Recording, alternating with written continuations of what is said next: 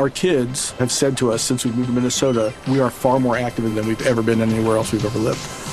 Moving to Minnesota opened up a lot of doors for us. Just this overall sense of community, the values that, Minnesotans have. It's a real accepting, loving community, especially with 2 young kids.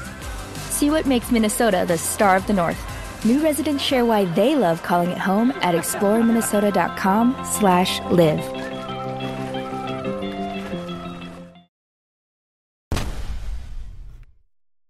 You probably know that a copperhead is a venomous snake, Latin name Agkistrodon contortrix, a member of the pit viper family found in woodlands throughout North America.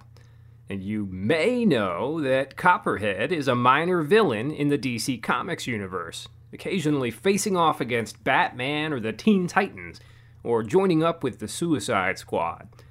In this episode, though, we're talking about a different kind of Copperhead. A Northerner during the Civil War, opposed generally to the Lincoln administration and opposed specifically to its conduct of the war against the South.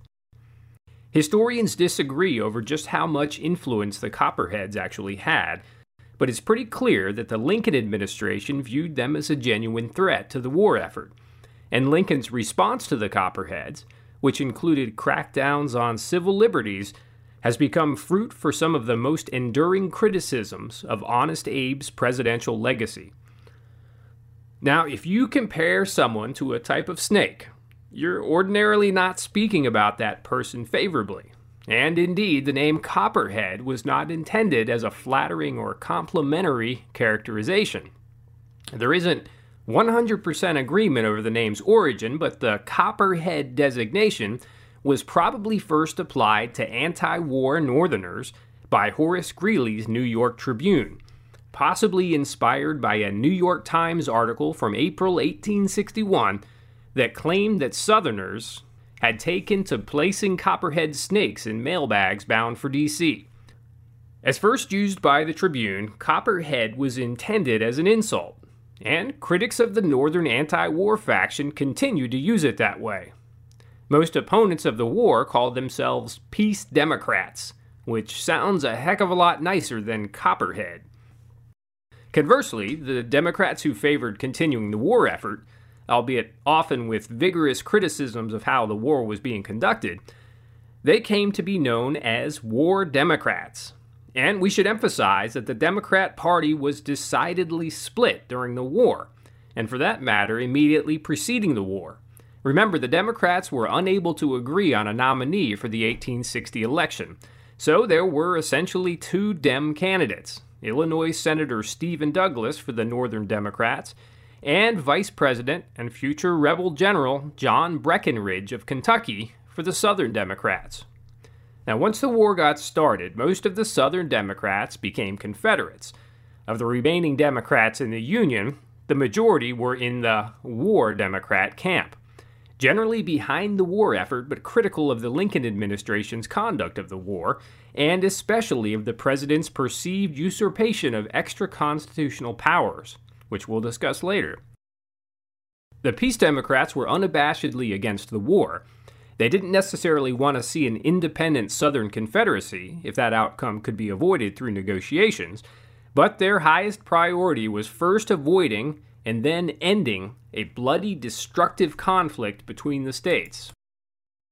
As the war progressed, the name Copperhead became entrenched in common usage, and the Peace Democrats made a moderately successful effort to take possession of the term by reimagining it as a reference to the Lady Liberty profile featured on 1-cent copper coins.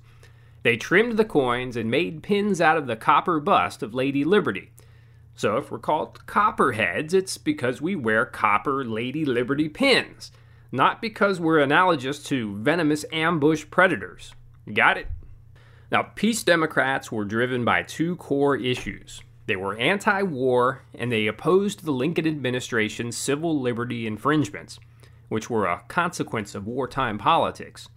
In her 2000 book about the Copperhead movement, historian Jennifer Weber wrote of the Peace Democrats, quote, "They were sincere in their belief that the Lincoln administration and the Republican Congress were overstepping their constitutional bounds. They did not want the Confederacy to win or the Union to split. They just wanted the nation to return to the status quo ante bellum. End quote.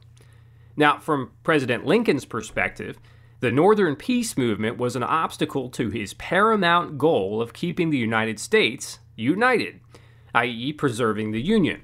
The Copperheads weren't against a continued Union per se, they were just against the war. Lincoln, though, believed the war was essential to keep the nation together, a necessary evil to keep the South from leaving. As old Abe Lincoln saw things, by impeding the war effort, the Copperheads, who Lincoln described as fire in the rear, were helping the Confederates split the nation asunder. And if the ultimate goal was to preserve the Union, Northerners who got in the way might have to deal with a few restrictions on their constitutional liberties.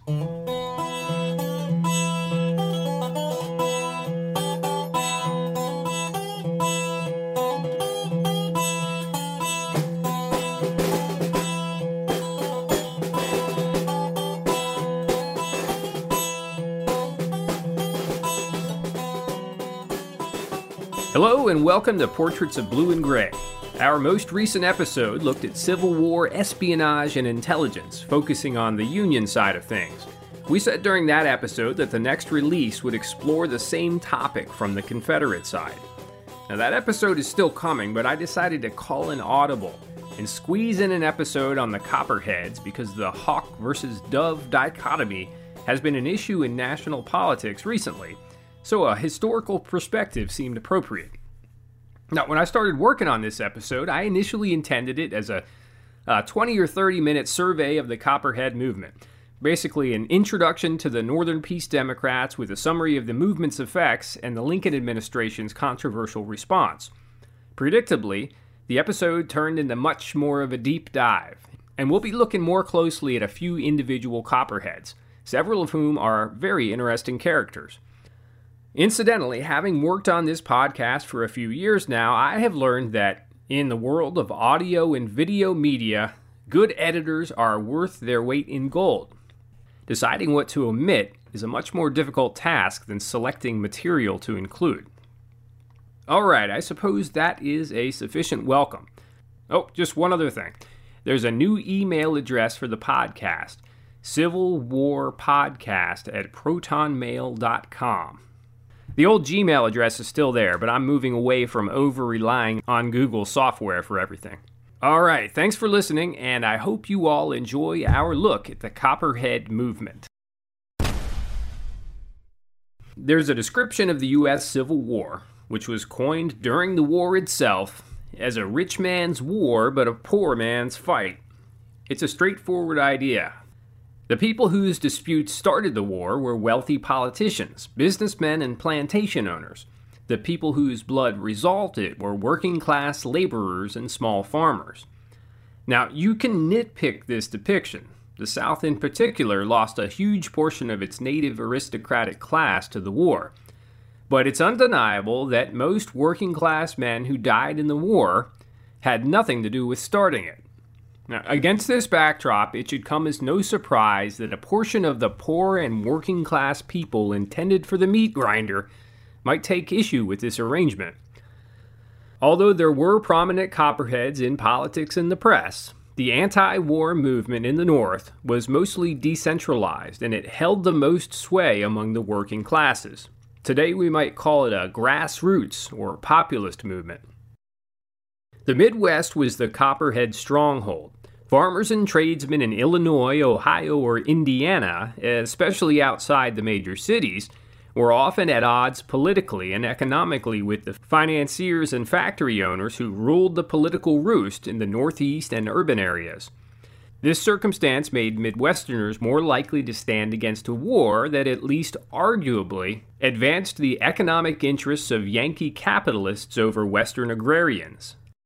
Midwesterners also tended to have more personal and family ties to the South than did New Englanders. While the peace movement's backbone was the Midwest, Copperheads were also well represented among a few other groups. Some more libertarian-minded Northerners suspected that the Lincoln government would use the war as a pretext for ever-increasing violations of the civil liberties of the administration's political rivals. This group refused to support a war that resulted in restrictions on rights that the U.S. Constitution was supposed to guarantee. You could also find Copperhead sympathies among Northern labor groups and German and Irish Catholics, especially in and around New York City. Among Irish New Yorkers, there was a perception that poor Irish immigrants and their children were being conscripted to fight a war on behalf of rich Yankees who wanted to free Southern slaves so that the freedmen could come north and work for lower wages. As the war went on and the death toll skyrocketed and permanently disabled soldiers returned north of the Mason-Dixon, the anti-war movement was bolstered by Northerners who simply wanted the violence and destruction to end. Widows and parents of deceased soldiers became disillusioned with the war, persuaded that victory was not achievable, or if it was, that the goals of preserving the Union or ending slavery in the South were coming at too high a price, costing the lives of too many American boys and young men recklessly slaughtered in the prime of life. The Copperhead movement had a media presence in anti-war newspapers throughout the North, and newspapers were where peace Democrats were the most visible.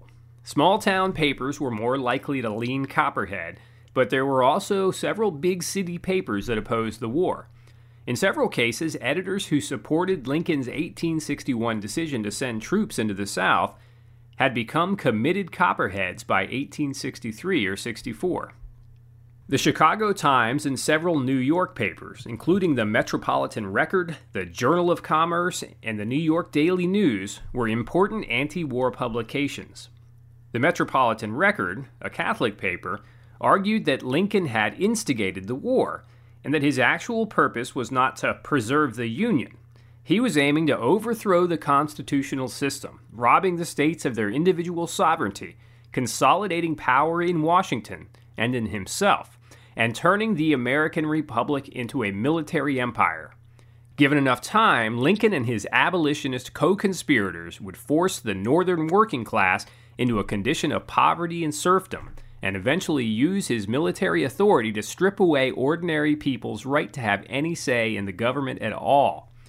As a quick footnote here, it's worth noting that there is a school of thought, mostly among libertarian historians, that the Civil War marks the birth of the American Empire. Now, the Metropolitan Record, which was the New York Catholic paper that we just mentioned, was also unambiguously hostile to conscription and made an attempt to destigmatize desertion by disillusioned Union soldiers. Editor John Mullally was imprisoned and charged with inciting the 1863 Manhattan draft riots based on the newspaper's encouragement of draft resistance among Irish in New York. Now, at the risk of getting sidetracked, the Manhattan draft riots warrant a full episode, but we're going to have to settle for a brief summary. Long story short, there was a lot of anti-war sentiment among working class and poor New Yorkers. In 1863, the Lincoln administration imposed a harsh conscription policy that covered most young men, but allowed a potential draftee to avoid service by hiring a substitute or by paying a fee to Washington that was the equivalent of most workers' yearly income. The transparent attempt to conscript the poor while giving the rich a loophole to evade service amplified the hostility toward the draft. New York's first draft lottery was held on July 11th, a Saturday. The following Monday morning, July 13th, riots erupted in Manhattan and eventually spread to Staten Island and Brooklyn. The rioters initially focused on property destruction and fighting the hopelessly overwhelmed police who tried to restore order, but the rioters ended up targeting abolitionists and black New Yorkers. The rioting continued through July 16th before it was ultimately put down by a division of Union soldiers dispatched from the army still at Gettysburg.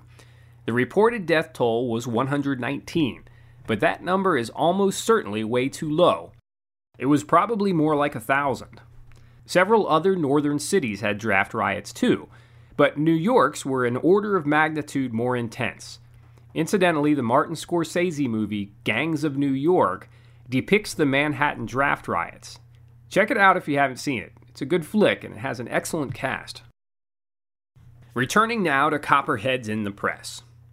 The high tide of Copperhead media was in the spring of 1864, at a time when massive casualties were continuing to pile up and progress towards victory was coming at a frustratingly slow pace. A May 1864 Chicago Times article, illustrative of the Copperhead Press's increasingly uninhibited hostility toward Lincoln and the war, concluded that, quote, "This war is murder," and suggested that any Northerners still supporting the administration's war effort were complicit in the deaths being caused by President Lincoln's obstinance. The New York Daily News was probably the most prominent Copperhead paper. Owned by Copperhead politician Fernando Wood and run by his brother Benjamin Wood, the Daily News had been the American newspaper with the highest circulation prior to the start of the war. Now, we should note here that the 19th century New York Daily News, run by Benjamin Wood, is not the same paper as the current New York tabloid called the Daily News. The original New York Daily News closed up shop in 1906, and the modern Daily News was founded in 1919. Like many other Copperhead publications, the Daily News took a massive hit to its distribution when the Lincoln administration placed restrictions on publications critical of the war. Most notably, President Lincoln, acting through Postmaster General Montgomery Blair, suspended the right of anti-war papers to use the mail system for distribution, which prevented the Daily News from reaching readers outside of New York City proper.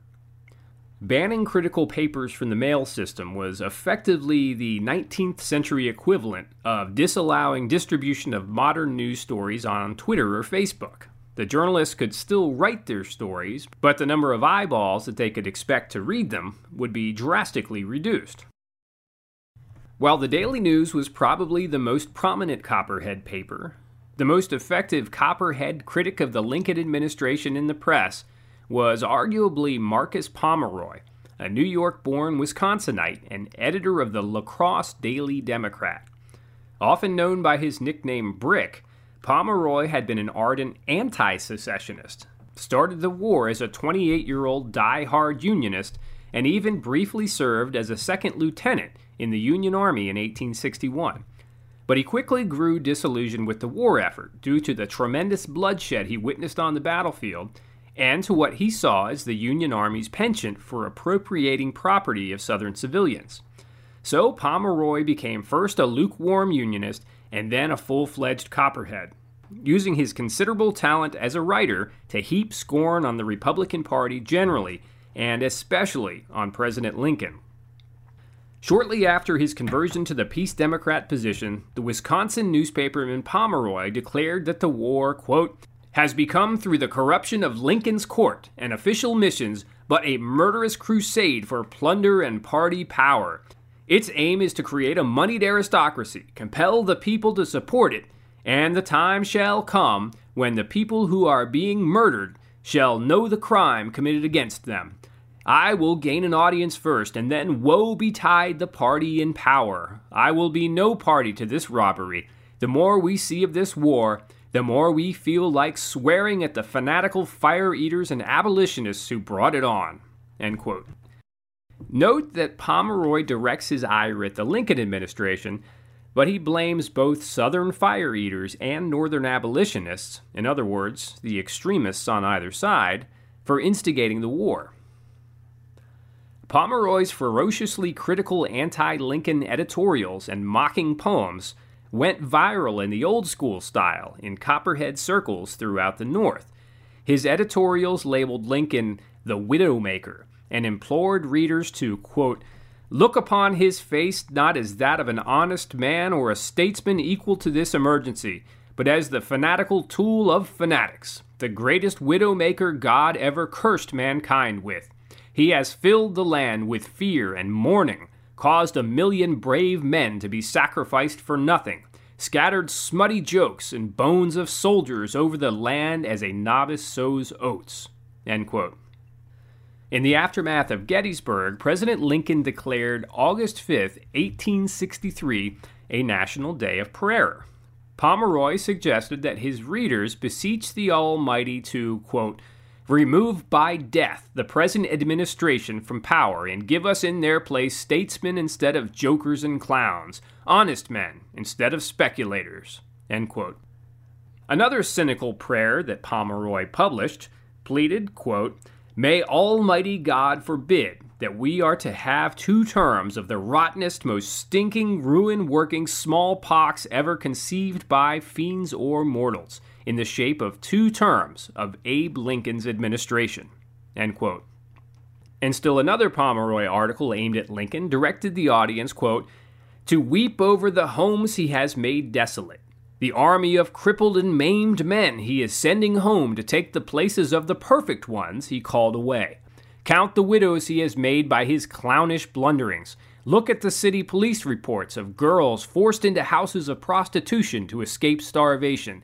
Count, if figures will do it, the millions of orphans he has made. Groan and toil and sweat under the taxation his hell-born administration has entailed upon the land. And then shout in joy, 'Hurrah for Abe Lincoln, the widowmaker of the 19th century.'" End quote.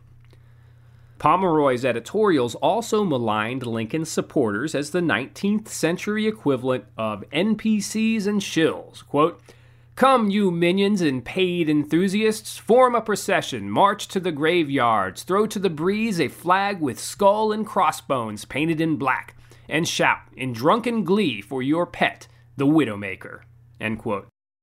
According to Marcus Pomeroy, Midwesterners who supported the war were being played for fools. The New England Yankees running the Republican Party were using war policy to reduce Midwestern farmers to serfdom, the economic slaves of Northeastern bankers and industrialists. Pomeroy answered accusations of treason by proclaiming, "Abraham Lincoln is the traitor. It is he who has warred upon the Constitution. We have not. He has broken his oath and lent himself to corruptionists and fanatics." End quote. Like other Copperheads, Brick Pomeroy's standing was seriously diminished when the tides of the war emphatically turned in the second half of 1864. In Pomeroy's case, it proved to be only a temporary setback. Although the La Crosse Democrats' circulation dwindled for a while to almost nothing, within 3 years of the war's end, Pomeroy had rebuilt the paper to 100,000 subscribers. His talent and commitment to Democrat politics caught the attention of the big boss man, William Boss Tweed, who invited Pomeroy to move to New York and run the Tammany Hall-friendly New York Democrat. After a financial scandal brought about Boss Tweed's downfall, the details of which Brick Pomeroy did not hesitate to publish, Pomeroy set up shop first in Chicago and then in Denver. While out west, the newspaperman made mine and railroad investments that proved highly profitable. Armed with his new fortune, Marcus Pomeroy spent his later years back in New York, working at a more leisurely pace as the editor of a highbrow periodical called Advance Thought. Before moving on, I should note that the quotes from Brick Pomeroy's newspaper articles come courtesy of a 1951 article in the Wisconsin Magazine of History written by Frank Clement entitled Brick Pomeroy, Copperhead, and Curmudgeon. The Copperhead movement's harsh criticisms of President Lincoln threatened the Union war effort by hurting Lincoln's popularity and weakening the president's effectiveness as a national leader. A wounded Lincoln was less able to rally public support for mobilization and encourage hundreds of thousands of men to join in the fight. And of course, as Election Day 1864 drew nearer, the prospect of a Lincoln political defeat could embolden the rebels and hurt Union morale. The Copperheads were essentially a minority faction in the Democrat Party in the northern states. In other words, they represented less than half of the party out of power in Washington. However, as is often the case with motivated and focused political factions, Copperheads managed to punch above their weight, at least until later in 1864. Most Copperheads focused their efforts on politically defeating radical Republicans in general, but Copperhead rhetoric was centered around one primary target, President Lincoln himself. They were as much an anti-Lincoln faction as they were an anti-war faction. From the Copperhead point of view, Lincoln was an aspiring authoritarian who had betrayed the Constitution by seizing power beyond his legal authority. and by using the Union Army to impose martial law on the states, usurping the individual states' governing authority and essentially overthrowing state governments by force. Copperheads saw Lincoln as not just a threat to the individual states, but also as a threat to each and every American citizen. Copperheads argued that Lincoln was using the war as an excuse to deprive even pro-war Northerners of the rights guaranteed by the Constitution. Copperhead politicians and publishers pointed out that President Lincoln had no legal authority to suspend constitutional rights, but he did so anyway, and that made him a dictator, and dictators don't generally give up their powers willingly. Now, I don't know if it's fair to say that Copperheads were pro-slavery, though some of them seem to have held that position, but they were definitely anti-abolitionist. They emphasized the role of abolitionists in instigating the war, and argued to working-class whites in the North that the abolitionists, who disproportionately consisted of wealthy New Englanders, intended to use former slaves to reduce wages by flooding the labor market.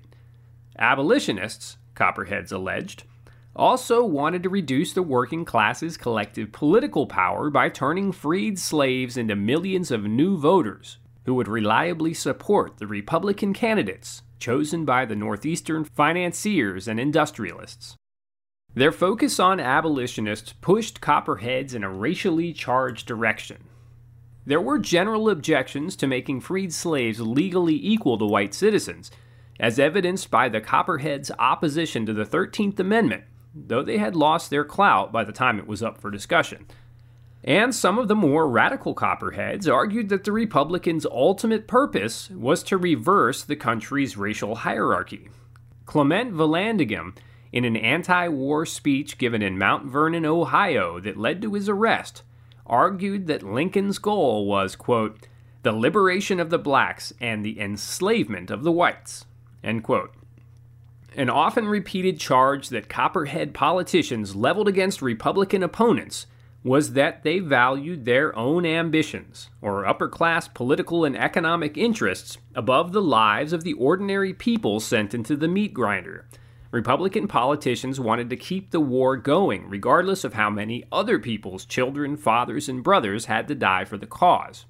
Now, the accusation that politicians are indifferent to the bloody cost of war because it isn't them or their families who actually pay that price was probably less on the nose in the 19th century, when it was still common for sons of upper-class families to view military service as a patriotic duty, than in the post-World War II era. But the idea of a rich man's war and a poor man's fight isn't new.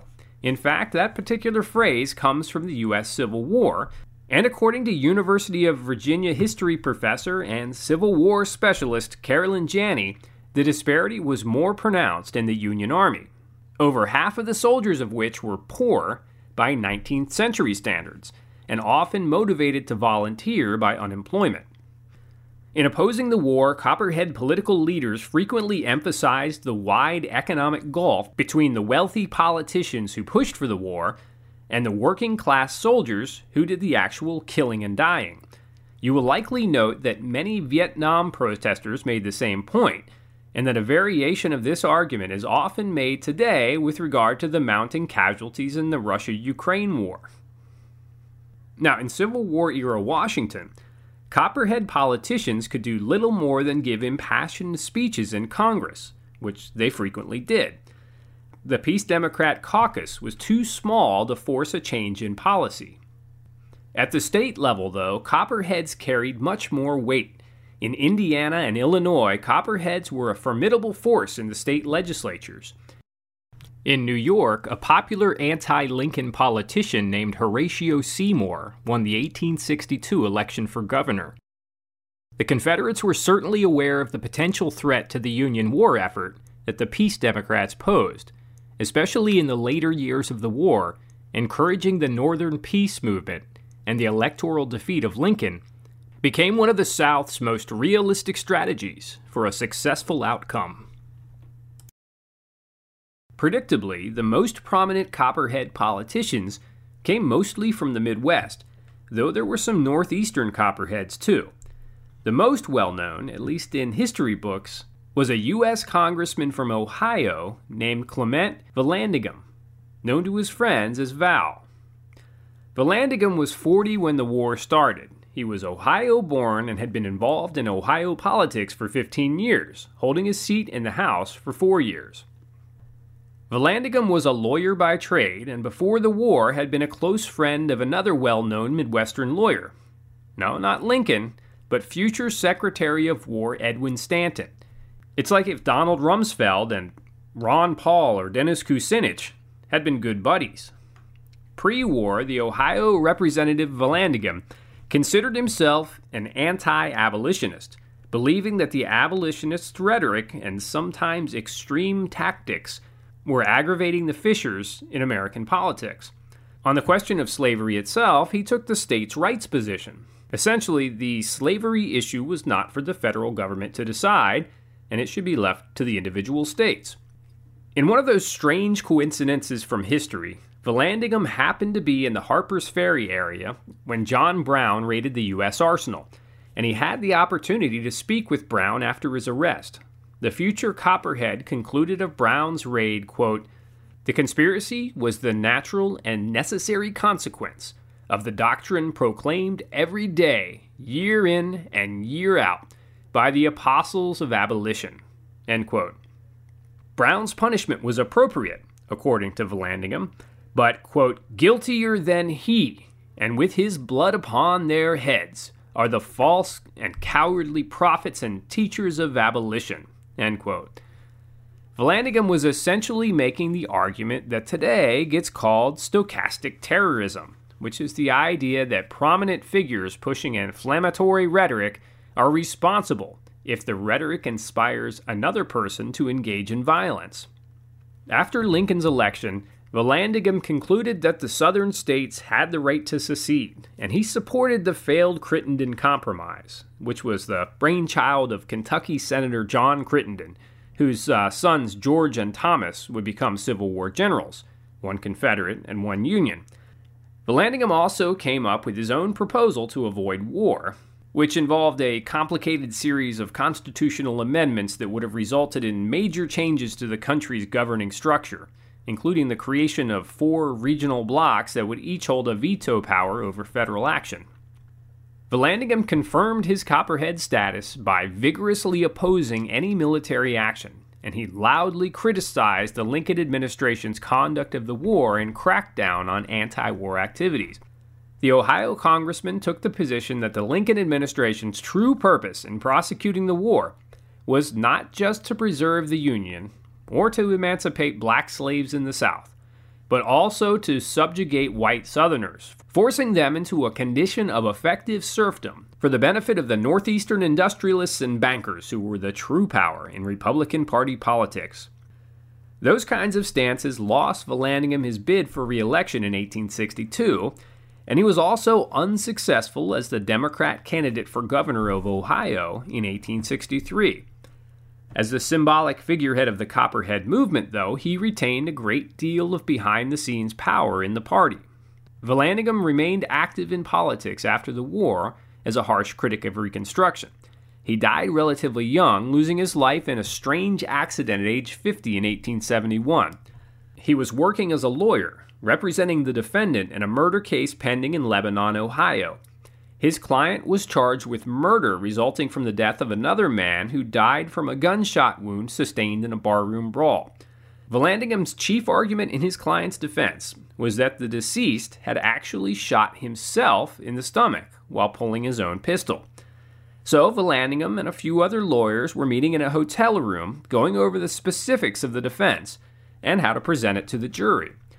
Vallandigham wanted to demonstrate his theory about how the alleged murder victim may have actually shot himself. He pulled a pistol from his pocket and showed his fellow lawyers how, during that movement, the pistol was at one point aimed at Vallandigham's own torso. Now, he knew better than to act out the victim's possible movements with a loaded weapon. But unfortunately, he had mistakenly swapped the unloaded demo pistol with another pistol that was indeed loaded. During the demonstration, the loaded firearm went off, propelling the bullet into Vallandigham's abdomen, as predicted, and ultimately leading to the former Copperheads' untimely death the next day. The silver lining, I guess, was that Val's defense theory was persuasive, and the jury acquitted his client, only for the man to die in another barroom shootout just a couple years later. During the Civil War, Ohio's congressional delegation included a second prominent Buckeye Copperhead by the name of Alexander Long, who was less influential than Vallandigham and is less historically famous now. Long was born in Greenville in far western Pennsylvania, and as a young adult, he had moved to Greene Township in far western Ohio. He started off as a farm worker, doing the 19th century equivalent of night school in his early 20s to make up for the lack of childhood education. After becoming sufficiently educated, the future congressman spent 8 years as a school teacher, during which time he continued his adult education by studying law as an apprentice to a local lawyer. Alexander Long earned an Ohio law license at age 30 and got involved in Ohio politics soon after. Interestingly, Alexander Long, like Clement Vallandigham, also had a close friend who would later serve in the Lincoln administration. In Long's case, the friend was fellow Ohio lawyer turned politician Salmon Chase, who soon after became a U.S. Senator, then Secretary of the Treasury to President Lincoln, and then had a near-decade run as Chief Justice of the U.S. Supreme Court. Through most of the 1850s, Alexander Long stepped away from electoral politics and focused on what became a very successful legal career in Cincinnati. When the Civil War started, 46-year-old Alexander Long jumped back into politics with a victorious campaign for Congress in 1862. Once in Washington, Congressman Alexander Long all but guaranteed that he would serve just the one term by staking out a controversial position on the war. He was unambiguously against it. Long argued against the war on states' rights grounds. Ultimate sovereignty rested with the individual states, and according to Congressman Long, the federal government lacked the constitutional authority to make war against its constituent states. The war was framed alternatively as a war against the Confederacy as an independent nation. Then it was a war, quote, of conquest and subjugation, which is exactly how he described the Lincoln administration's war policy. Now, these may or may not be interesting theoretical arguments with a solid legal grounding. Who knows? But when the chips are down, that's not what matters. What matters is who holds sway over the greatest number of men with guns. Or as the Roman general Pompey Magnus is supposed to have put it, don't quote laws to men with swords. Although Representative Alexander Long's arguments for peace made little impact in Washington, he continued to make them, which led to the event for which history best remembers him. It occurred on April 9, 1864. Long held the floor during a House debate and used the opportunity to formally advocate for peace through an official recognition of the Confederacy as a sovereign nation. Alexander Long had consistently criticized government policy, but advocating for official recognition of the independent Confederacy was a bridge too far. Newly minted Speaker of the House Schuyler Colfax, President Grant's future vice president, responded to Alexander Long's motion by moving to expel the Ohio Copperhead from the Congress. Expulsion is obviously an extreme sanction and has been received by only 6 congressmen in U.S. history. 3 of those expulsions came in 1861, targeted at border state representatives who advocated for the Confederacy while their states, Missouri and Kentucky, remained in the Union. After that, the next didn't come until 120 years later, when Pennsylvanian Michael Myers got the axe for his actions on Halloween. Now, he was among the 6 congressmen and 1 senator caught up in the Abscam bribery sting, where the FBI gave a convicted con man lenient treatment, $150,000 and $1 million budget to pose as an Arab sheik looking to bribe politicians for favors designed to facilitate Atlantic City investments. The 5th House expulsion was Ohio Congressman James Traficant in 2002. Traficant was convicted of using campaign funds for personal use after earning the ire of permanent Washington for taking a litany of positions unpopular in the Beltway, including, inter alia, immigration reductions, significant restraints on the IRS and FBI, and arguing that a Ukraine-born Ohio citizen accused of being a Nazi guard had been denied a fair trial, a position with which Israel's Supreme Court subsequently agreed. And last but certainly not least, the most recent expulsion, and the only Republican on the list, is the 2023 expulsion of freshman New York Representative George Santos, whose list of transgressions is certainly the most comical and immune to parody of the bunch.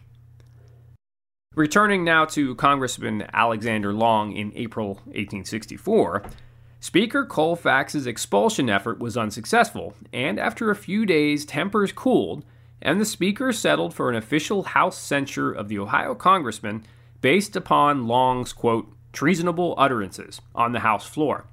If you're curious, there have been 28 official censures of sitting congressmen, 4 of those coming within the past 2 years, including recent censures for posting a stupid meme and pulling a fire alarm, proving that voters' suspicions about Congress's seriousness, or lack thereof, are well-founded. Now, regardless of what you think of Representative Alexander Long's position on the war, you do have to give him credit for consistency. In the 1864 presidential campaign, Long refused to vote for, let alone endorse, either candidate because they both favored continuing the war. Representative Long likewise refused to give any ground on the issue during his own unsuccessful re-election campaign. After losing his bid for re-election, Alexander Long was done with elected office, though he continued to be a player in Democrat Party politics for another decade. Now, one final interesting story about Copperhead Alexander Long takes place at the 1868 Democrat Convention, where Long was a delegate. Former Congressman Long led a faction campaigning to nominate Long's old friend, Salmon Chase, as the Democrat nominee for president. Now, this is interesting political trivia for a couple reasons. First, Salmon Chase had started his political career as a Whig, became a leader of the short-lived Free Soil Party, and then was involved in the 1860 founding of the Republican Party, after which he served in the Lincoln administration. By 1868, Salmon Chase was seeking the Democrat Party's nomination. So Salmon Chase was basically a free agent when it came to partisan politics. And Salmon Chase was also, while seeking the nomination in 1868, the sitting Chief Justice of the U.S. Supreme Court. It's hard to imagine a Supreme Court justice today campaigning for the presidency. I guess it wasn't all that outlandish in 1868.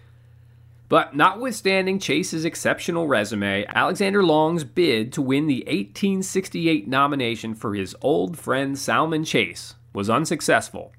The opportunity to lose to U.S. Grant instead went to Horatio Seymour. Now, Horatio Seymour, a famous New York politician of the era, is worth discussing further because, while he is sometimes lumped in with the Copperhead movement, that's probably an inaccurate characterization. Seymour had served as governor of New York for 2 years early in the 1850s and was a Democrat Party insider like Clement Vallandigham and Alexander Long. Before the war, Seymour pushed the Crittenden Compromise, and once the war started, the former New York governor was a strident critic of the Lincoln administration, taking issue with, for example, the administration's breaches of civil liberties, conscription policies, and profuse printing of paper money. Campaigning as an opponent of the Lincoln administration, Seymour won another term as governor of New York in 1863. Although he was an unambiguous foe of Lincoln on most policy issues, Horatio Seymour was not a proper Copperhead because he wasn't totally against the war. During the 1868 campaign, Grant's surrogates spun Seymour's criticisms of the Lincoln administration into full-blown Copperheadism, helping Grant to cruise to a 53 to 47% victory in the popular vote and a wider margin in the Electoral College. The Republican propaganda effort during that election is probably why the label Copperhead is often applied to Horatio Seymour, but he was not actually a Copperhead under a strict definition of the term. Now, if you want a true dyed-in-the-wool, unabashed Copperhead, look no further than yet another Midwestern congressman, the famous Copperhead Jason Voorhees. No, his name is actually Daniel Voorhees. That was a play on the earlier Michael Myers reference. All right, Daniel Voorhees of Indiana served 3 terms in the House, representing southeastern Indiana starting in 1861. Lost the seat in a controversial election, and then won it back for 2 more terms starting in 1869. Unlike the Ohio Representative Vallandigham, the Indianan and Voorhees had a friendly relationship with President Lincoln that originated in their pre-politics careers as lawyers. In 1859, Voorhees defended John E. Cook, one of John Brown's raiders, in a trial after the Harper's Ferry raid. Cook was convicted of murder but found not guilty of treason, unlike other raiders. Voorhees' stellar representation of John Cook earned him a national reputation that led to his 1860 election to Congress. Once in Washington, Daniel Voorhees was outspoken in his vigorous opposition to Republican policies generally and to the war specifically. Historian Kenneth Stamp provides a vivid description of Congressman Voorhees' advocacy for the Copperhead position, emphasizing his, quote, hot temper, passionate partisanship, and stirring eloquence, along with the tall physical stature that earned Voorhees the nickname the Tall Sycamore of the Wabash. Stamp writes, quote, his bitter cries against protective tariffs and national banks, his suspicion of the Eastern Yankee, his devotion to personal liberty, his defense of the Constitution and states' rights faithfully reflected the views of his constituents.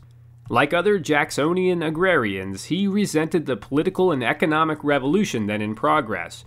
Voorhees idealized a way of life that he thought was being destroyed by the current rulers of his country. End quote. Now, the controversial election that we mentioned earlier was Voorhees' re-election bid in 1864. Voorhees won, or he appeared to have won, against the Republican candidate Henry Washburn, commander of an Indiana volunteer regiment under Sheridan. Voorhees retained the House seat in March 1865, and he held the seat through February 1866. Then, however, Washburn contested the election, and the dispute was put to a House vote.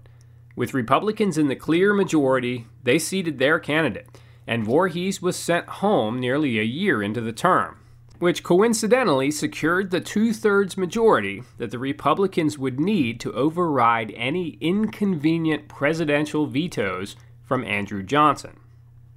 Daniel Voorhees sat out the 1866 House election and then won again in 1868. Once back in Congress after the war, he became one of the harshest critics of Republican Reconstruction policy, giving impassioned speeches on the House floor recounting the injuries that Voorhees believed radical Republicans had visited on the South. Quoting an 1872 speech that Daniel Voorhees gave from the House floor, quote, "You tore down the government of 11 states. You left not one stone upon another. You not only said who should be elected to rule over these states, but you said who should elect them. You fixed the quality of the voters. You purged the ballot box of intelligence and virtue, and in their stead you placed the most ignorant and unqualified in the world to rule over these people. You determined that your party should have undisputed possession and enjoyment of her offices, her honors, and her substance. There is no form of ruin to which she has not fallen a prey, no cup of humiliation and suffering her people have not drained to the dregs. There she stands, the result of your handiwork, bankrupt in money, ruined in credit, her prosperity blighted at home and abroad, without peace, happiness, or hope. Her sins may have been many and deep, and the color of scarlet, yet they will become as white as snow in comparison with those that you have committed against her in the hour of her helplessness and distress. I challenge the darkest annals of the human race for a parallel to the robberies which have been perpetrated on these 11 American states. Had you sown seeds of kindness and goodwill, they would long ere this have blossomed into prosperity and peace. You would have reaped a golden harvest of contentment and obedience. But as you planted in hate and nurtured in corruption, so have been the fruits which you have gathered." End quote. Representative Voorhees concluded that white Southerners were as politically powerless as, quote, an African bondsman on the auction block before the war, end quote. Echoing Vallandigham's earlier concerns, Representative Voorhees asserted that white Southerners were as politically powerless as, quote, an African bondsman on the auction block before the war. The liberation of one race has been followed by the enslavement of another, end quote. Now, Congressman Daniel Voorhees didn't hold back his opinions, but he was by all accounts personally popular in Washington and back home in Indiana. One of the Republicans at whom Voorhees' rhetoric was targeted nonetheless declared him, quote, a very kind-hearted man indeed, end quote. And that's probably why, unlike some other Copperheads, Daniel Voorhees continued to enjoy a successful political career long after the war, highlighted by a 20-year run as one of Indiana's U.S. senators. Throughout that time, Voorhees generally favored populist issues, advocating for free silver, reduced tariffs to help Western farmers, and decentralization of government. Daniel Voorhees died in April 1897, a month after exiting the Senate and a few months shy of his 70th birthday. There's one more famous Copperhead figure we need to mention. We kind of saved the best for last because he's one of the most interesting because of how he fits into the larger historical picture and because he was a genuine maverick-type character. And that, my friends, is Fernando Wood of New York.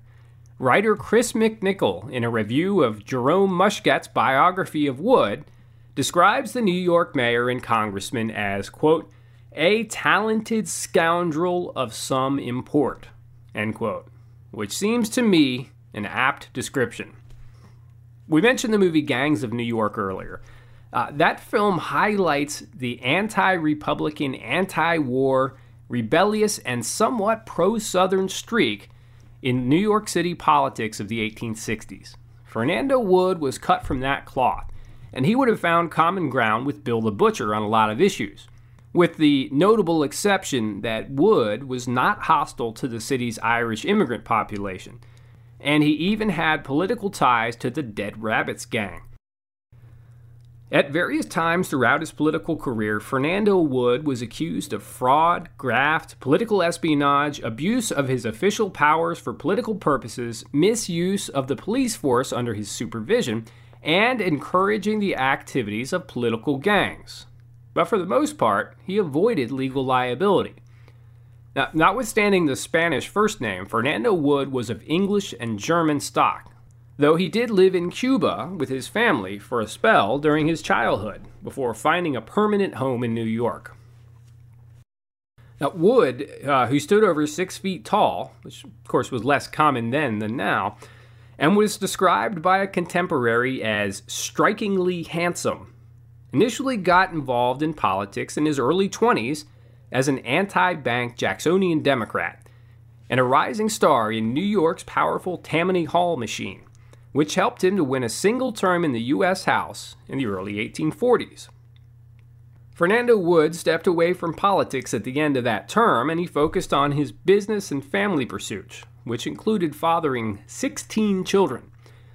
Despite coming from modest means, he proved to have a real good nose for business, especially real estate, and he took advantage of hot markets.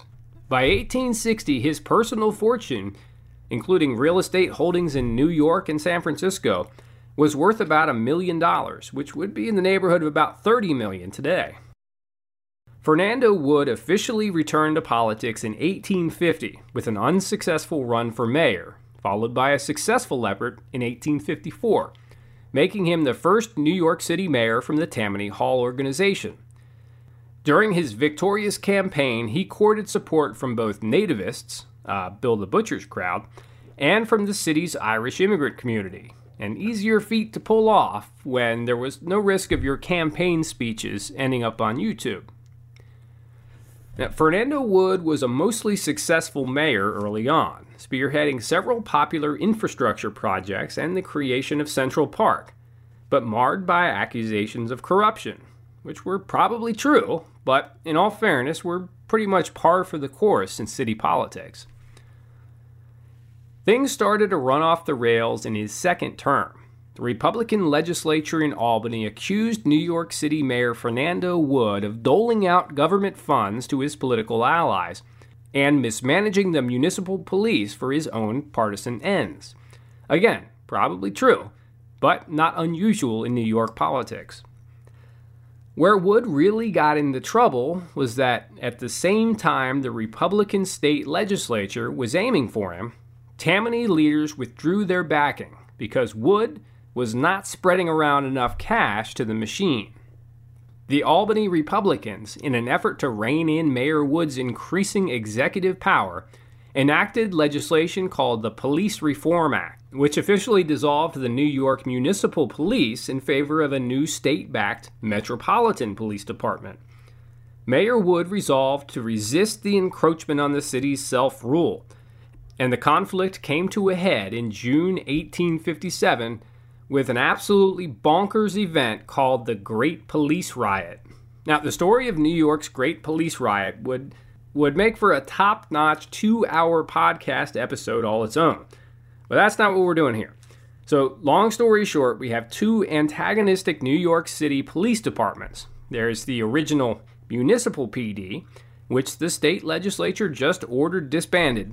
And there is the Metro PD that Albany had just created to replace the Municipal PD. The impetus for the riot is New York Governor John King sending his man, Daniel Conover, to assume a recently vacated commissioner position. Mayor Wood appointed someone else and had Conover taken into custody by the same Municipal PD that Albany had just ordered disbanded. Albany responded by issuing a warrant for Mayor Fernando Wood's arrest. A single Metro police captain came to City Hall to arrest Mayor Wood, who refused to be taken. When the Metro captain tried to enforce the warrant by force, the Municipal PD officers in City Hall evicted the Metro captain from the premises. Not to be stymied, the state-backed Metro PD responded by sending over 50 officers to City Hall to enforce the warrant and to arrest Mayor Wood. The municipal cops backing Mayor Wood resisted, and a nearly hour-long brawl ensued, with cops fighting cops on the steps of City Hall and throughout the building itself. 53 cops were seriously injured. One of them was permanently disabled before Mayor Wood's Municipal PD claimed victory in the brawl. Now, visualize that scene for a second. Two antagonistic police forces brawling on the steps of City Hall. Now, add in Batman and the Joker backing opposing sides, and I think we've got something really special. Okay, Mayor Wood's battlefield victory was predictably short-lived. The Albany side brought in Major General Charles Sanford, commanding a regiment of New York militia, the equivalent of sending in the National Guard today. Sanford's well-armed men took up positions surrounding City Hall. Mayor Wood recognized that the jig was up and consented to being taken into custody. Again, this scene really needs a gravelly-voiced Batman telling Mayor Wood that he needs to choose his battles wisely. Now, you would think that instigating an event like the Great Police Riot would have been the end of Fernando Wood's career in politics, right? Au contraire. He was detained for only about a half hour before making bail, and the pending charges were dismissed on a technical point by a politically sympathetic judge named Murray Hoffman, who described Mayor Wood as a, quote, law-abiding and order-loving citizen, end quote. No further charges were brought against Mayor Wood over the affair, and the city of New York picked up the tab for compensating the police officers who filed a lawsuit for injuries that resulted from the riot. Fernando Wood completed his term as mayor and then lost his bid for re-election at the end of the year in a contest that was remarkably close, considering that Tammany Hall backed the other candidate.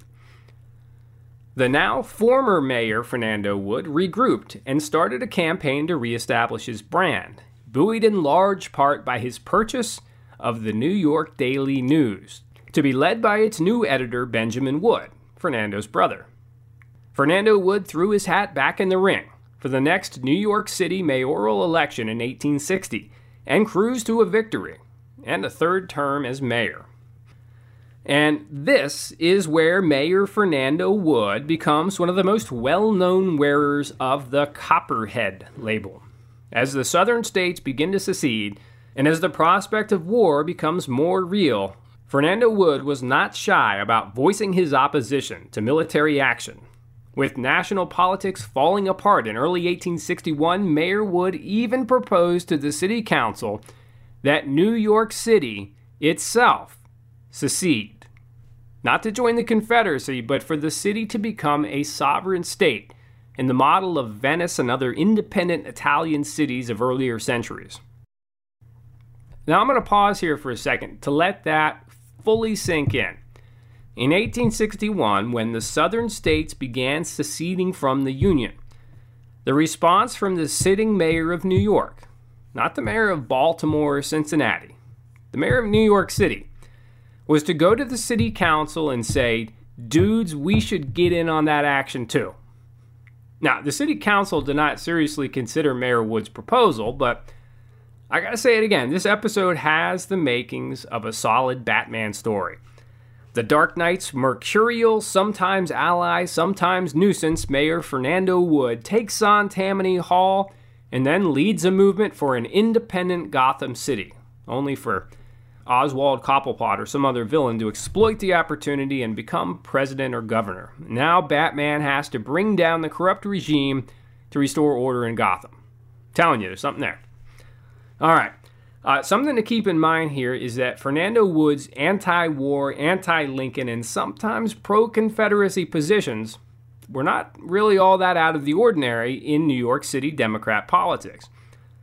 Some of the anti-war sentiment among New York City Democrats, like Fernando Wood, was rooted in economic interests. More than just about anywhere else in the northern states, New York City had a vested interest in southern cotton.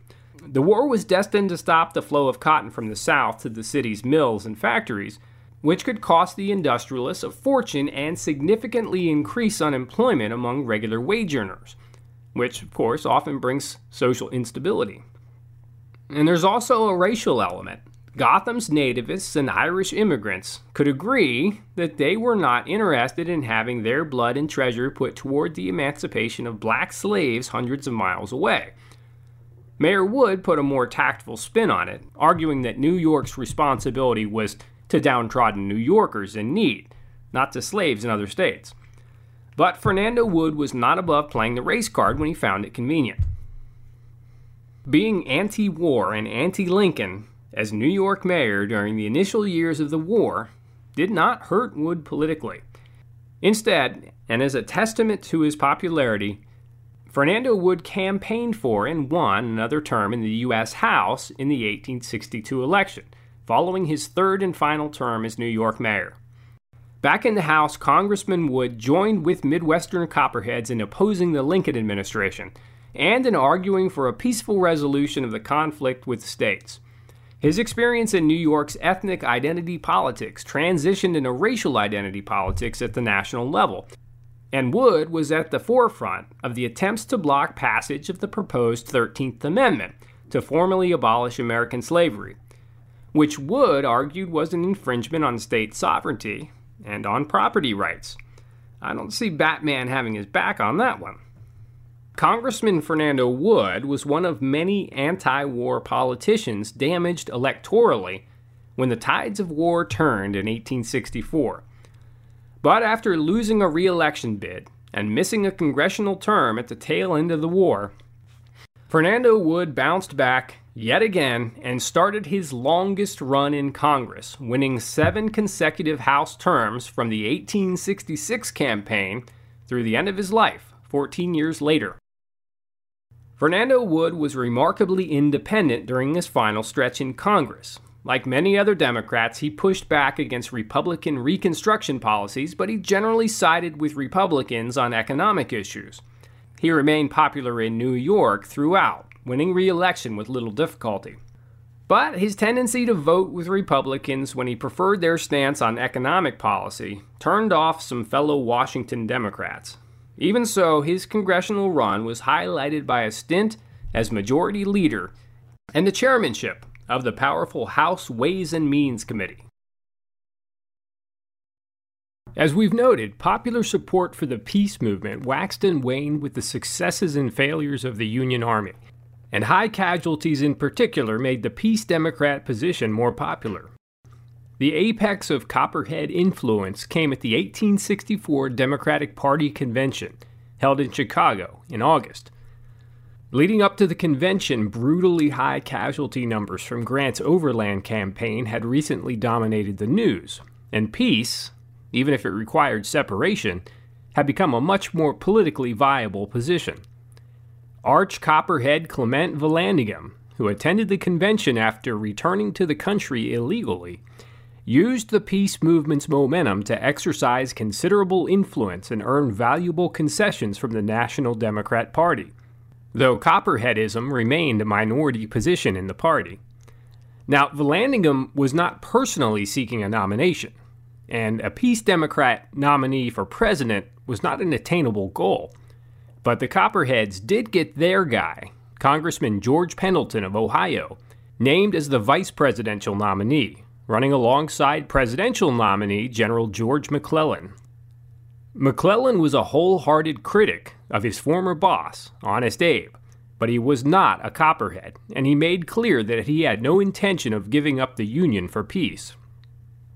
The nomination of General McClellan and Congressman Pendleton was intended as a compromise to satisfy peace and war Democrats alike, each faction getting one of their guys on the ballot. The actual result was that both factions were disappointed and unenthusiastic about the ticket. War policy was the single most important issue of the day, and it was awkward for the two candidates' positions on that issue to be as at odds as they were. What was probably the Copperhead faction's biggest triumph was securing in the official Democrat Party platform a clear call for peace and a negotiated end of the war. It was a major coup to have the peace platform endorsed at that high a level. However, that too turned into a problem that ultimately hurt the party's chance for success. McClellan, the presidential candidate, was not on board, and his formal disavowal of the peace Democrat position discredited the party platform and gave a clear impression of the Democrat Party's discord heading into the election. That discord left the Democrat Party disorganized and less able to mount an effective challenge to Lincoln.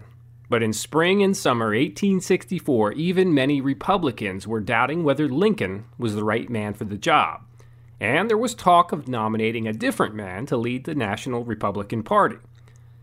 A faction of radical Republicans sought to replace Lincoln with former California Governor and Union Army General John C. Fremont.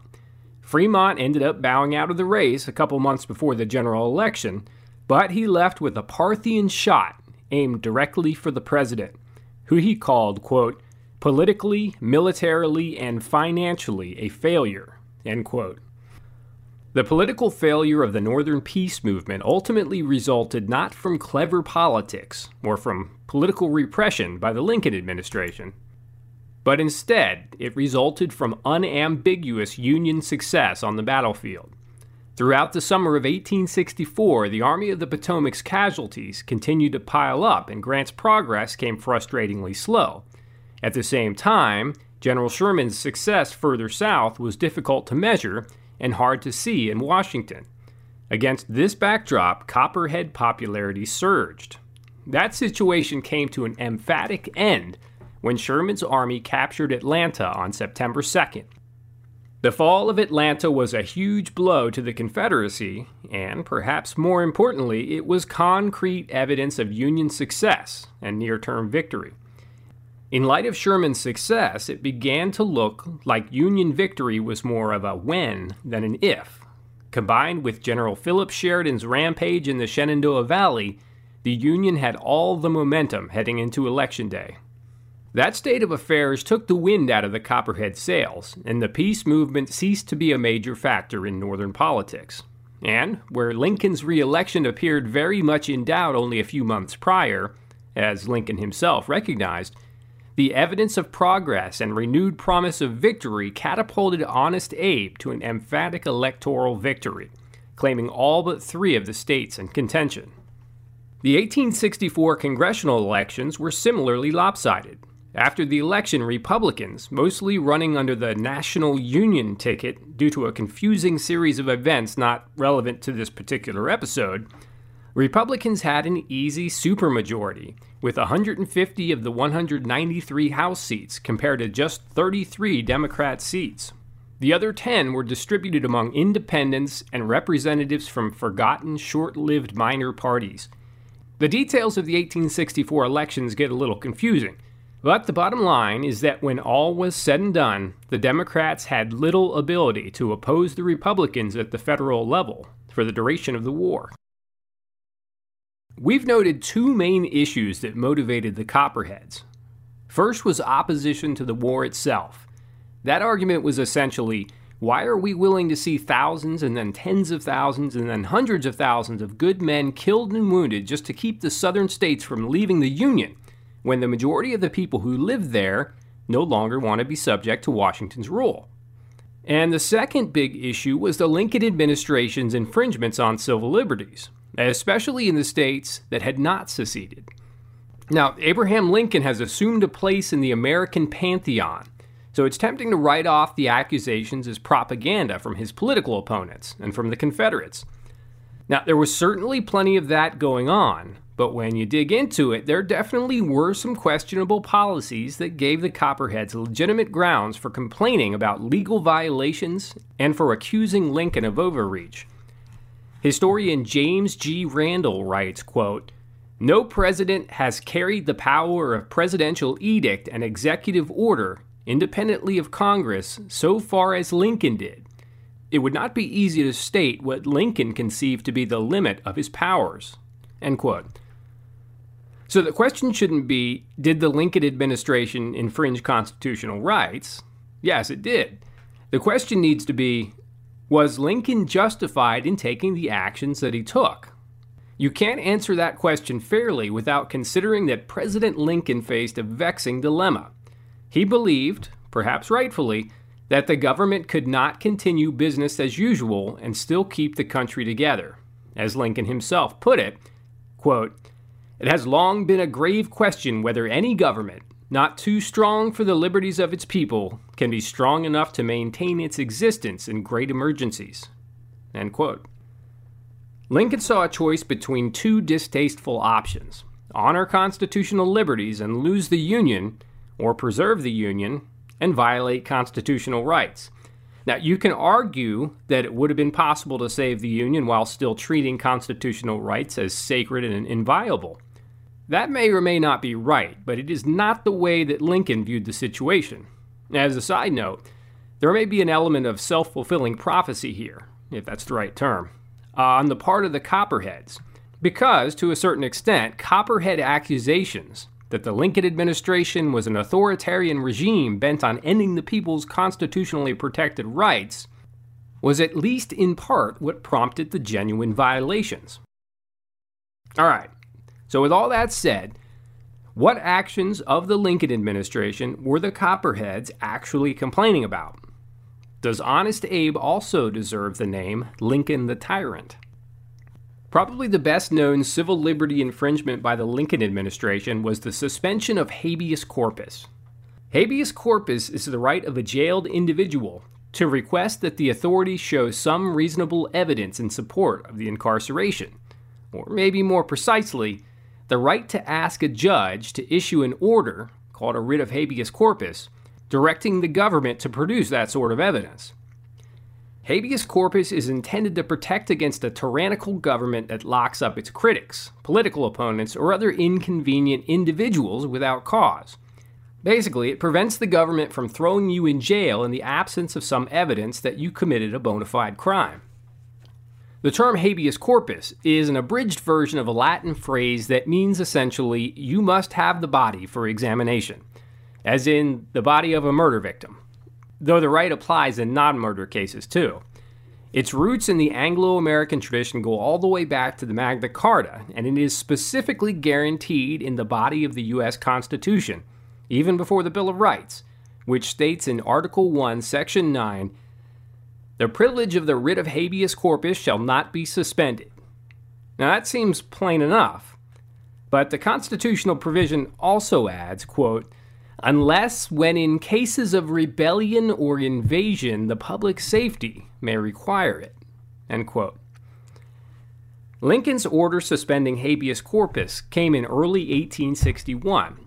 Its geographical application extended to Maryland and to parts of the Midwest, and it gave a commanding officer in the relevant area authority to suspend habeas corpus upon encountering resistance that made the suspension necessary for the public safety. President Lincoln believed that he had legal authority to suspend habeas corpus because there was a state of rebellion by the Confederate States, but not by Maryland, and because Lincoln was commander-in-chief of the U.S. military. The policy was quickly challenged in the case of John Merryman, a Confederate sympathizer from Maryland who was arrested by the Union Army and accused in a military court of treason against the United States. Supreme Court Justice Roger Taney's opinion in the Merryman case rebuked the administration, finding first that the constitutional authorization for suspension of habeas corpus applied only to Congress, not to the President or the executive branch generally. And Justice Taney also ruled that a military tribunal lacked jurisdiction over Merryman, a civilian and U.S. citizen with a Sixth Amendment right to a speedy and public trial by an impartial jury. Taney concluded that if the executive branch and military could, at their own discretion, appropriate the judiciary's authority to rule on the legitimacy of a U.S. citizen's imprisonment, then, quote, the people of the United States are no longer living under a government of laws, end quote. Now, had the issue ended there, the Copperheads wouldn't have had a whole lot to complain about. President Lincoln believed he had good cause and legal authority to take an executive action, but the judiciary disagreed. Happens all the time.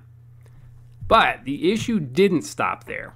Instead, the Lincoln administration ignored the court's opinion and expanded the reach of the order that suspended habeas corpus, eventually decreeing in September 1862, just 2 days after issuing the Emancipation Proclamation, that the right of habeas corpus would be suspended throughout the entire country, again, including states that were not in rebellion. That policy, which Congress did eventually formally support, allowed for anyone deemed a disloyal person to be arrested and held indefinitely with or without trial. Somewhere in the neighborhood of 13,000 civilians were ultimately subjected to military arrest. Writer Justin Ewers, in a 2009 article for U.S. News and World Report, refers to the nationwide habeas corpus suspension by the man who came to be known as the Great Emancipator as, quote, one of the war's starkest ironies, end quote. Lincoln's authorization of martial law in border states, especially Missouri, also raised significant constitutional questions and restricted the rights of American citizens. For example, a Union commander in Missouri forced over 20,000 Missouri residents to leave their homes on suspicion that rebels could have been hiding with some of them. And the Republican share of the presidential vote in Missouri grew from barely over 10% in 1860 to 70% in 1864, as the Missouri Republicans put in charge by the Lincoln administration used the Union Army's presence to prevent Missouri Democrats from voting. By 1864, President Lincoln himself recognized that the martial law policy in Missouri had gotten out of hand and asked the local commander, Grenville Dodge, to start rolling it back. Dodge opted not to do so. A follow-up appeal from Lincoln to Missouri's Republican governor, Thomas Fletcher, was likewise shrugged off. Having tasted the overwhelming power of martial law, neither man was willing to let it go. Fletcher and Dodge insisted that the people of Missouri did in fact support martial law and wouldn't support ending it. But when citizens could be and were arrested for suspected disloyalty on a regular basis, it should be no surprise if they were reluctant to complain about military rule. History professor and writer Mark Neely, quoted in the U.S. News article we referenced earlier, concludes, quote, Lincoln could not at first believe that liberty could be permanently diminished among the liberty-loving American people. Missouri proved him wrong. End quote. The Lincoln administration's suspension of habeas corpus Imposition of martial law and overall expansion of federal power resulted in widespread suppression of freedom of speech and of the press.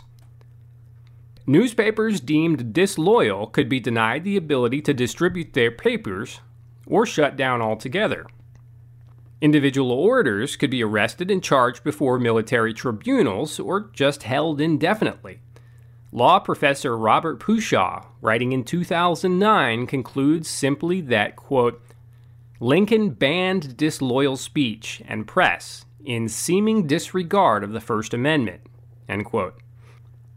Another professor, Michael Kurt Curtis, reckons that Lincoln's, quote, military suppression of reactionary anti-war speech during the Civil War may well have paved the way for civil suppression of socialist and other anti-war speech during World War I, end quote. Both Pushaw and Curtis were looking at the Lincoln administration's policies in the context of the Patriot Act and the War on Terror. The climax of the Lincoln administration's wartime restrictions on civil rights, at least in the public eye, came with the arrest of Ohio Congressman and noted Copperhead Clement Vallandigham, who we discussed earlier. Representative Vallandigham was arrested after a fiery speech in Ohio accusing the Lincoln administration of numerous civil liberties violations and concluding that the true purpose of Mr. Lincoln's war was to make ordinary citizens the slaves of a tyrannical government headed by Lincoln and his fellow Republicans. Needless to say, these kinds of allegations were not well received, but they would seem to be protected by the First Amendment, especially when hurled by a political leader. The problem was that in 1863, General Ambrose Burnside issued Order No. 38, which banned criticism of the war within the state of Ohio. Quote, Hereafter all persons found within our lines who commit acts for the benefit of the enemies of our country will be tried as spies or traitors, and, if convicted, will suffer death. Persons committing such offenses will be at once arrested, with a view to being tried as above stated, or sent beyond our lines into the lines of their friends. End quote. When the order was issued, Vallandigham condemned it as a blatant infringement of Ohioans' constitutional rights. After the Copperheads' Ohio speech, Burnside had Vallandigham arrested and peremptorily tried by a military court, not by the impartial jury the Sixth Amendment guarantees. Predictably, the military tribunal convicted Vallandigham of treason. Congressman Vallandigham attempted an appeal to the U.S. Supreme Court, but the court, as it often does in politically charged cases, declined to exercise jurisdiction on technical grounds, in this case finding that the military court's ruling was not subject to the Supreme Court's appellate authority. You could speculate that with the administration having already established a willingness to ignore judicial rulings, the Supreme Court decided that it would be better to not weigh in on the dispute than to hold that Vallandigham's rights had indeed been violated, only for the order to be again ignored and the court's legitimacy further discredited. Even so, President Lincoln recognized that the case was bad PR, so he stepped in and commuted the Copperhead leader's sentence, without disapproving of Burnside's order or Vallandigham's arrest or conviction. But Lincoln also ordered the Ohio congressman to be deported into the South. Vallandigham's stay in the Confederacy did not last long. He instead traveled to Canada, where he organized his vigorous and nearly successful campaign for governor of Ohio. Clement Vallandigham's arrest ultimately proved counterproductive for the Lincoln administration. Any value earned by temporarily silencing the congressman was outweighed by the rhetorical value it provided to other Copperheads, who were given a concrete, high-profile example to point to when arguing that Lincoln was an authoritarian, blatantly violating the constitutional rights of American citizens. The arrest also made Clement Vallandigham a sympathetic figure among regular Democrat voters and local leaders. The perception was that he not only had the courage to speak out against the pro-war consensus, he also had the integrity to take the heat that the Lincoln administration threw his way. It's like demonstrators today who love the credibility that comes with being led away from a protest in handcuffs, especially when they know the cuffs will come off as soon as the cameras turn away. There are even instances of politicians making up stories about getting arrested to prove their commitment to a politically popular cause. Now, in all fairness to Congressman Vallandigham, he was, in fact, put in jail, though, as we mentioned, President Lincoln commuted the sentence. Nonetheless, the story helped Vallandigham win the Democrat nomination for governor of Ohio. Crazy, right? Today, it's hard to imagine a situation where a politician's popularity with his party increases after he gets arrested. Another high-profile series of trials occurred in 1864, involving the so-called Knights of the Golden Circle. The Knights of the Golden Circle originated in the 1850s as an Ohio-based civic group, but became overtly political and radically anti-war when the Civil War began. The group changed its name to the Sons of Liberty in 1864, and there may have been some loose talk about deposing the state governments of several Midwestern states. Now, it's hard to tell exactly how extensive and active the Knights of the Golden Circle actually were because Republicans latched onto the group, and the country's distrust of secret societies, as a useful political talking point. Democrats who questioned the war or administration policy were accused of involvement with the shady Knights of the Golden Circle. Pro-administration newspapers ran questionably sourced accounts of the order's shockingly treasonous activities, and pretty much every Copperhead political leader was at some point accused of being a secret leader of the Knights of the Golden Circle. In 1864, several of the group's supposed leaders were arrested and charged in military courts. The military authorities had discovered, or said they discovered, a plot to raid POW camps in Indiana and release the rebel POWs being held there. The tribunal sentenced the plotters to execution by hanging. However, in this case, the U.S. Supreme Court overruled the death sentences due to serious legal deficiencies in the conduct of the trials. The Copperheads were a vocal minority in the out-of-power party, not a majority of Northerners or even a majority of Democrats. When the tides of war turned in 1864, the anti-war movement's popularity saw a steep decline as former doubters began to reconsider their earlier views. And the Copperhead label started to become toxic for politicians trying to make a case to the voters. Republican strategists saw in this turn of events an excellent opportunity to discredit the opposition Democrat Party. High-profile Republicans and their allies at friendly newspapers began a PR campaign, which was largely successful, to create a public perception that the Democrat Party was de facto the Copperhead Party. Republican papers in fall 1864 branded some pro-war Democrat candidates, notably including General George McClellan, as Copperheads, even though the candidates did not actually oppose the war. Now, this is a tactic that has been deployed over and over again in American politics with varying degrees of success. Identify the opposing party faction that is the least palatable to the public, and define the entire party as that faction. In the years immediately following the Union victory, Republicans built a narrative that the Civil War was bloodier and more destructive than necessary precisely because the Copperheads provided a big morale boost to the Confederates. Even post-war Democrat politicians whose support for the war never wavered still had to answer accusations of Confederate sympathies and questionable loyalty to the Union. That somewhat cynical but strategically shrewd approach contributed to the Republicans' domination of national politics for a couple decades after the war ended. Now, setting aside the relatively short-term political consequences of Copperheadism, the questions that historians have wrestled with for the last 150 years or so are, first, how much impact did the Copperheads actually have on the war? And second, did Copperheads actually commit treason? The early consensus among historians was that the Copperhead movement was, in the words of George Fort Milton, a fifth column that undermined the war effort and demoralized Northerners. Early 20th century writers saw the Copperheads as not much different than Soviet agents and communist infiltrators embedded in labor organizations and the State Department. The Lincoln administration was therefore justified in cracking down on Copperheads, just like later administrations were justified in cracking down on the Reds.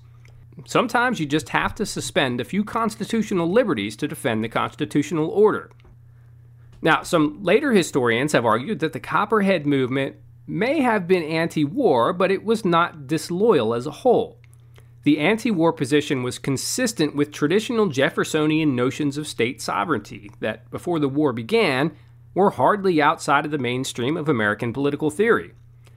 In this view, the Copperheads were just one of many populist movements throughout American history that have pushed back against the outsized influence in Washington of big business and banks. This school of thought emphasizes that Copperhead opposition came predominantly through legal means, or means that were theoretically legal but for breaches of constitutional rights.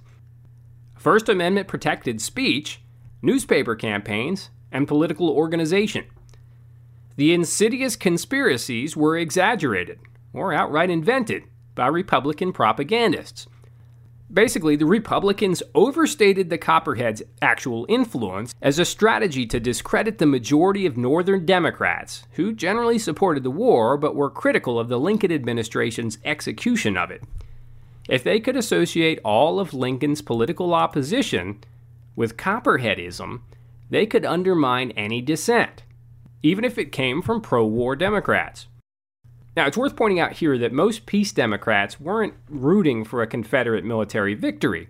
They wanted the war to end, and many Copperheads openly blamed abolitionists or Republicans or Abraham Lincoln, or the North generally, for instigating the war. But there's a big difference between saying, "Stop the war," or "the Yankees started it," which are at least theoretically protected by the First Amendment, versus actively helping the other side, which is treason. Now, there were some people in the North who were genuinely rooting for the rebels or who actually did aid the rebels. But that wasn't the peace Democrat position. Instead, they were calling for a ceasefire and a negotiated settlement. Now, strict Unionists would argue that this is a distinction without a difference. If the war ends and the result is anything but a clear Union victory, that would almost certainly lead to recognition of an independent Confederacy. If the Confederacy is an independent nation when the conflict concludes, then the rebels have effectively prevailed. Now, a big part of what makes evaluating the Copperhead movement difficult is the complex nature of the war's genesis. It was fought over two fundamentally separate but hopelessly intertwined questions. If you're against the war on grounds of libertarianism or Jeffersonian federalism because people have a right to choose their own government and the people of the South chose to not be subject to the government in Washington, well, then there's a reasonable argument to be made. On the other hand, if you oppose the war because you think plantation owners have a vested property right to keep their slaves, then you're on much shakier ground. I suspect that for most peace Democrats, it was much simpler than all that. Remember, it was predominantly a grassroots movement that drew much of its support from Midwestern farmers and poor laborers. For those people, practical considerations probably carried more weight than questions of political philosophy. If you're a small farmer in Ohio, arguments between politicians in Washington, plantation owners in South Carolina, abolitionists in Massachusetts don't directly affect you. At least not until they start saying that you or your sons need to leave the farm and head down south to kill or die to settle the argument. Rich man's war, poor man's fight.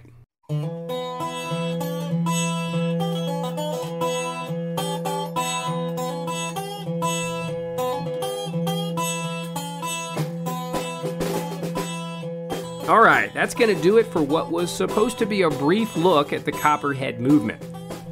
Next time out, we'll return to intelligence and espionage with a focus on the Confederate side. Until then, thank you for listening, and I hope you enjoyed our episode on the Copperheads. Our kids have said to us since we moved to Minnesota, we are far more active than we've ever been anywhere else we've ever lived. Moving to Minnesota opened up a lot of doors for us. Just this overall sense of community, the values that, Minnesotans have. It's a real accepting, loving community, especially with 2 young kids. See what makes Minnesota the star of the North. New residents share why they love calling it home at exploreminnesota.com/live.